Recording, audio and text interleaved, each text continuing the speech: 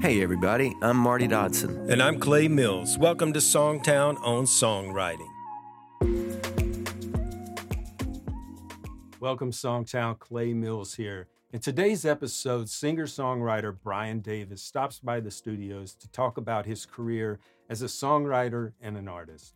He's not only written hits for artists as huge as Lee Brice and Brantley Gilbert, Billboard toppers, he's also one of those rare cats that can write a great song, but can also tell you his approach and share his knowledge on songwriting. So I'm excited for you to get to meet Brian. Let's jump on in it.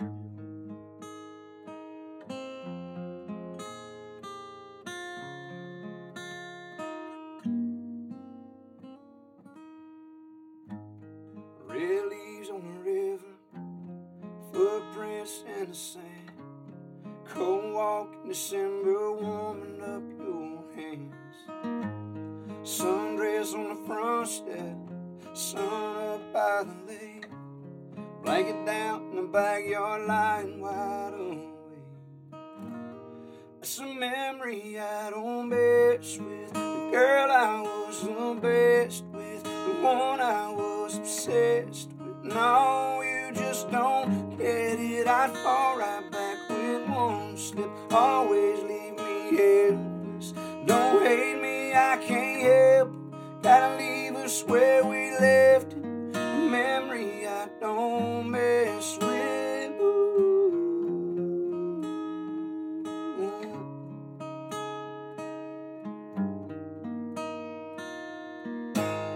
Red leaves on the river, footprints in the sand. Cold walk in December, warming up your hands.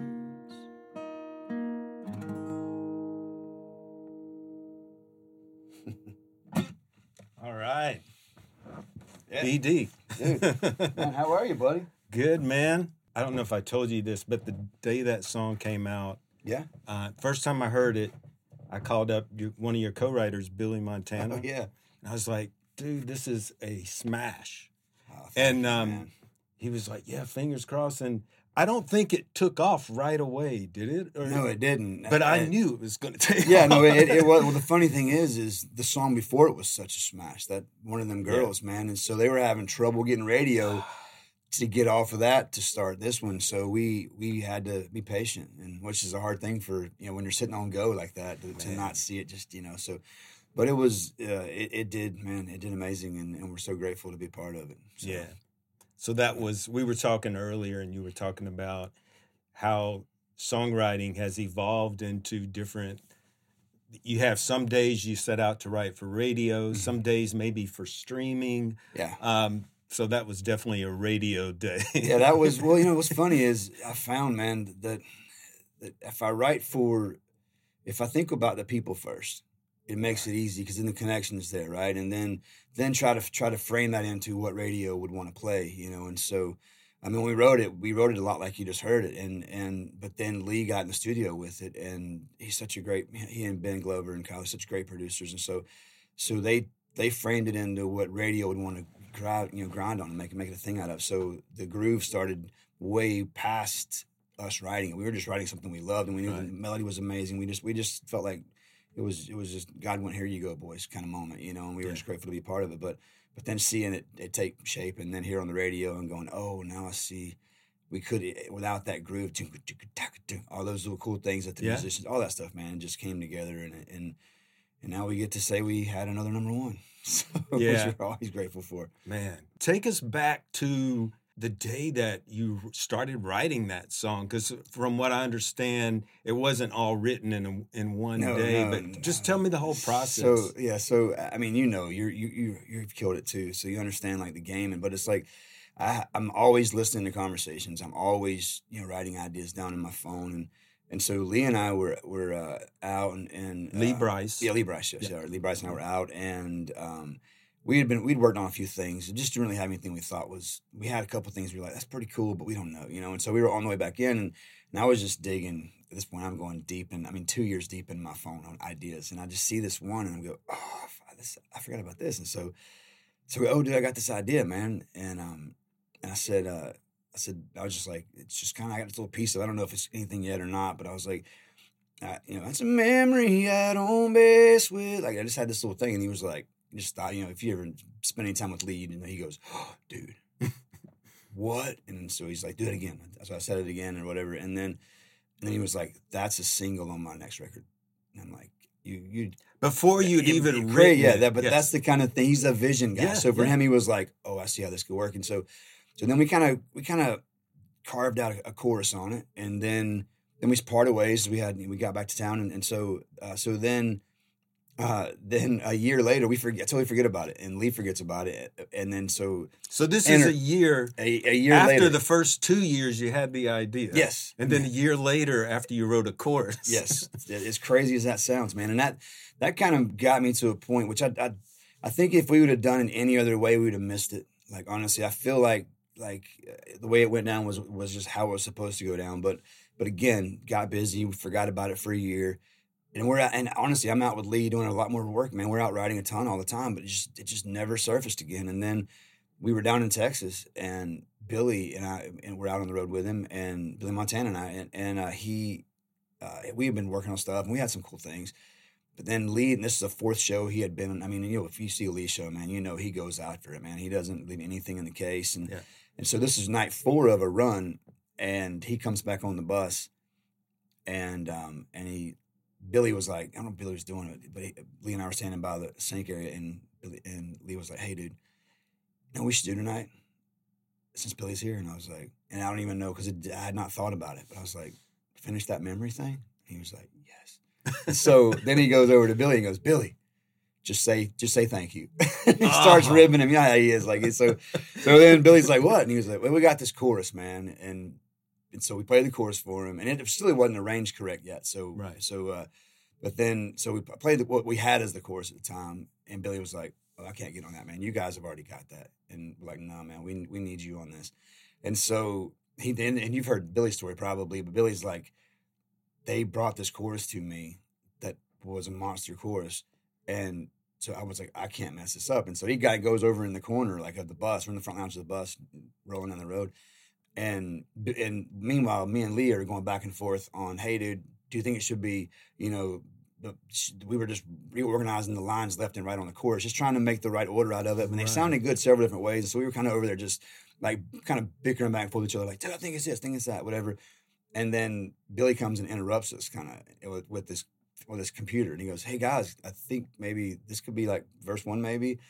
And then Lee, again, like Lee is, I love this dude, man. But he's like, oh, really? You got the verse? Okay, let me see it.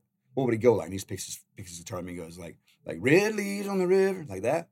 Footsteps, he's just kind of messing with him, and he's like, yeah, kind of exactly like that. And then it just turned into, and then we got the second verse done, talked about a bridge, and we're like, I don't know, man, what if we did one? What would it be like? And then we wound knocking it all out that night, and then spent till 5 or 6 in the morning putting the demo together on it, and then shortly after, Lee went in, cut it, and then singled it, and here we are. So a year later, he still remembered that he said it was going to be a single. Yeah, I mean, it's great. Well, I'll tell you, we're just finishing up his project right now, and he's made the same comment about several off of the record that we've got coming up, the same kind of way. And I'm just like, hey, dude, I've already seen the proof, so I believe you. And if it doesn't happen, that's cool too. Yeah. I understand, but like, he's already been like, this is, So I'm like, okay, and they're now sitting up in that slot in that single category. So we'll see. But he's a great human being, man, and it's so nice to work with guys who can sing like he does. You know what I mean? He can deliver a song,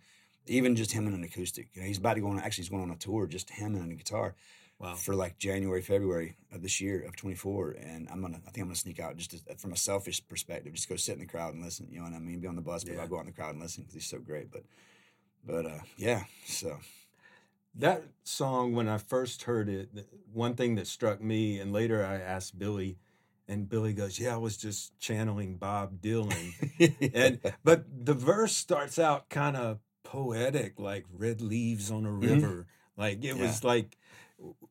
Do you ever think about that stuff when you're writing? Like, I got to keep it conversational, or can you get poetic, or what goes through your mind when you're writing? Because we have a lot of aspiring writers out there. Absolutely. Yeah. I mean, well, for me, conversation. first. I mean, I think the conversation has to be there. If you can't communicate the point across, then you miss anyway. So Right. for me, it starts there, but then it moves into how colorful can I make those lines? How much alliteration can I put in those lines? How many internal rhymes can I bust up? Right. You know, all of those pieces of the puzzle start to show up after I kind of have a vision of the conversation, you know? And so like there's a song I wrote yesterday. Yesterday was a radio day for me. We kind of, that's like talking about like some days I write for streaming, sometimes I write for radio. It just kind of depends on the day. But yesterday was a radio day. And the idea that came up was a very common phrase idea, which I love those. That's one of my favorite things, because then you can take that common idea and you can put just a little different slant on it. You know what I mean? And so we managed to do that. But when it got to the verses had a lot of similar, like Red Leaves on the River, kind of interesting, like pieces of furniture that are situated to get you to the point, you know? And so those are kind of my favorite. But if you can't get the point across, you know, the real poetic stuff, you know, kind of sometimes can get in the way of that. So for me, I'm more of a meat and potatoes kind of guy when it comes down to it. But I'll also go back and fine tooth the lyric, you know, 100 times to make sure that first and foremost that did you get the causes and the ands and the buts, all that stuff out of there if you can, or you know, or appropriately set up, right? And then go back and go, man, is that line great? Or could it be better? You know what I mean? And so I kind of tweak on stuff. And in my brain, I mean, you're a lot like me, I think, in regard to this. I'm probably a lot like you, I should say. But in regard to, I'm always tweaking on it until it's done. Until it's on the radio, or until it's out of my hands totally, where I can't do anything else with it or about it. At that point, like, so again, I was at Lee's studio yesterday, kind of going over a thing, and I was like, hey, bro, I was thinking about this. And he was in the middle of doing the vocal. And I was like, hey, I was thinking about this, man. You know, how do you feel about if we just? I know it's going to be just a small change, but man, it could be so big to a certain demographic if they hear it this way versus that way. You know, and he's like, you know what? Okay, cool. So it just, I don't know. For me, I'm always tweaking on it, but I do. And you're always thinking about, like you were saying earlier, the audience, because really a song is just a conversation between the singer and the audience. That's it, man. And That's it. you know, if you don't have that in your mind as you're writing, then you know how are you gonna make that conversation real? Yeah, you know? And I think too, like, I mean, I'm a country boy. I grew up in Carolina, so for me, it's pretty easy for me to get on my level of country music, because I feel like I'm writing for, like, I always said when I was touring, like, most people as an artist, your job is to kind of hold a giant mirror up in front of the crowd, in front of you, but in front of the crowd, so the crowd can just hear your music and it reflects right back to them exactly what they are. That was the way I kind of looked at that. But I always felt like, just because of what I do for a living, I feel like I didn't have to hold a mirror. I could just stand there, because what I am is what they are. You know what I mean? I always felt like it was just such a connected moment, and so I always defer to them 100% of the time. And so even when we toured as much as we did, I used that as like research time. Yeah. You know, because I would take ideas and take, you know, I'd test songs out in a way that was real time, you know, feedback. And they didn't know they were doing that. They were just enjoying the night. But to me, I'm going, okay. And there's a percentage of, you hear a song for the first time, you may only grab a few nuggets out of it, but the chorus is always, but if you can get the chorus, you haven't seen the chorus back the second time. Right. Then you got them. You got that song is going to be a mainstay in their world. And so I try to craft choruses a lot like that, where it's so rhymey, so hooky, melodically, you know, or how concept wise, to where it literally earworms into their brain. And by the second time, they may not know every word, but they're out there going, you know, they're already wanting to get on board with it. So by the time they hear it a second time, you know, when they get out, they get it in their car or whatever in their truck and listen to it, they'll be right there with us next time we come to that town. You know what I mean? And that was kind of the thing. And so, but yeah, it's writing is an interesting thing, but it really boils down to a conversation. Yeah. And then you put up a great melody on it, I think. But yeah. And guys, he's not saying that he writes what the audience wants to hear. He's saying that he keeps them in mind. But what I think your ultimate goal is, or at least it is for me as a writer, is you have an emotion inside of you and you want to say it in the way that the audience feels the same thing you're saying. Yes. You're not just saying any old words to make them feel something. You're trying to get what's in your own heart and make them feel that. Yes. And so you have to work on both sides of the equation. And I think a lot of writers just get lost in this, like, it's like a diary that they're just vomiting out. Yeah, you know? no. And that's not going to engage the audience. No, the authenticity of it is the difference every time. Like and you know when you're doing like I know, like I've got like a set kind of core artist group that I know I serve well. So I couldn't go, like for me, I couldn't go write songs for a Broadway play because I don't understand. That's not, and that's nothing against that. That's just not my thing. That's not where I am.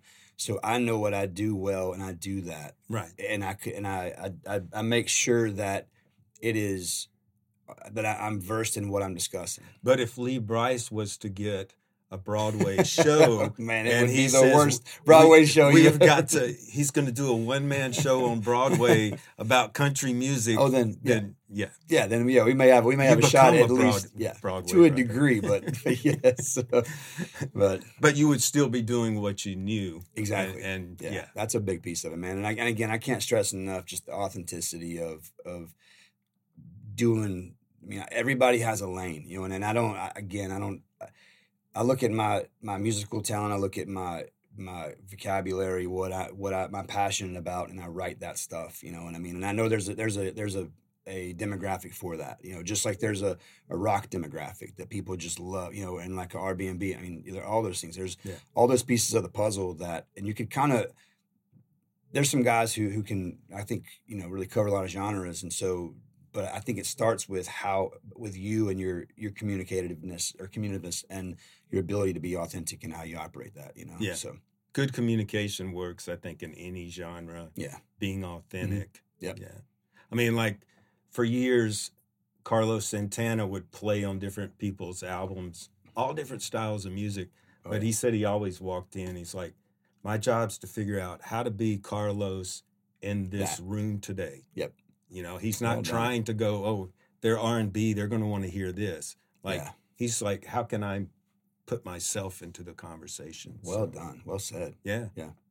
I think that, and I think one other thing I was thinking about a moment ago is like, once I get like a thing together, then I try to simplify it as much as I can. I try to get it down to as like simple of a concept as possible. And then, because that's the thing too, is our attention span nowadays and the listeners' attention spans are so small. Like I was actually just pouring through this morning. I had like a little routine in the morning, but I was just kind of going through New Boots on Spotify, just listening, man. And you know, 15 seconds of a song.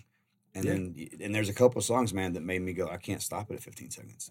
But I went through several to get to those types, you know, and it was just like, okay.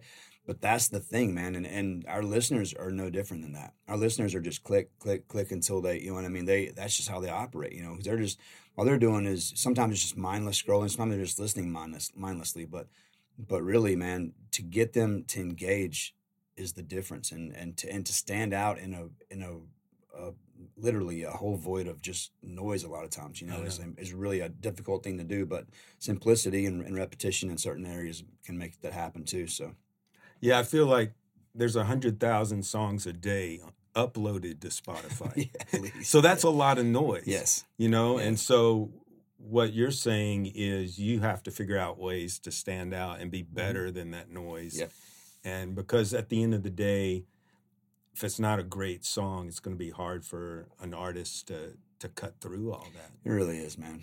And there's all the tricks of the trade when it comes to production, but ultimately, man, if that message doesn't, like you mentioned, hit from a heart to a heart, you know, I talk about there's head-to-head songs and heart-to-heart songs, you know what I mean? And the head-to-head songs are the ones that you hear and you're like, okay, that was interesting. But then the heart-to-heart songs are the ones that you can't not listen to. You feel. That's a big difference, yeah. So yeah, like Memory I Don't Mess With. Like, that's what got me is that chorus. It was just, it was said the way that I would want to say it if I was saying that. Like, it was just, I love it. That's a huge compliment. Yeah, man.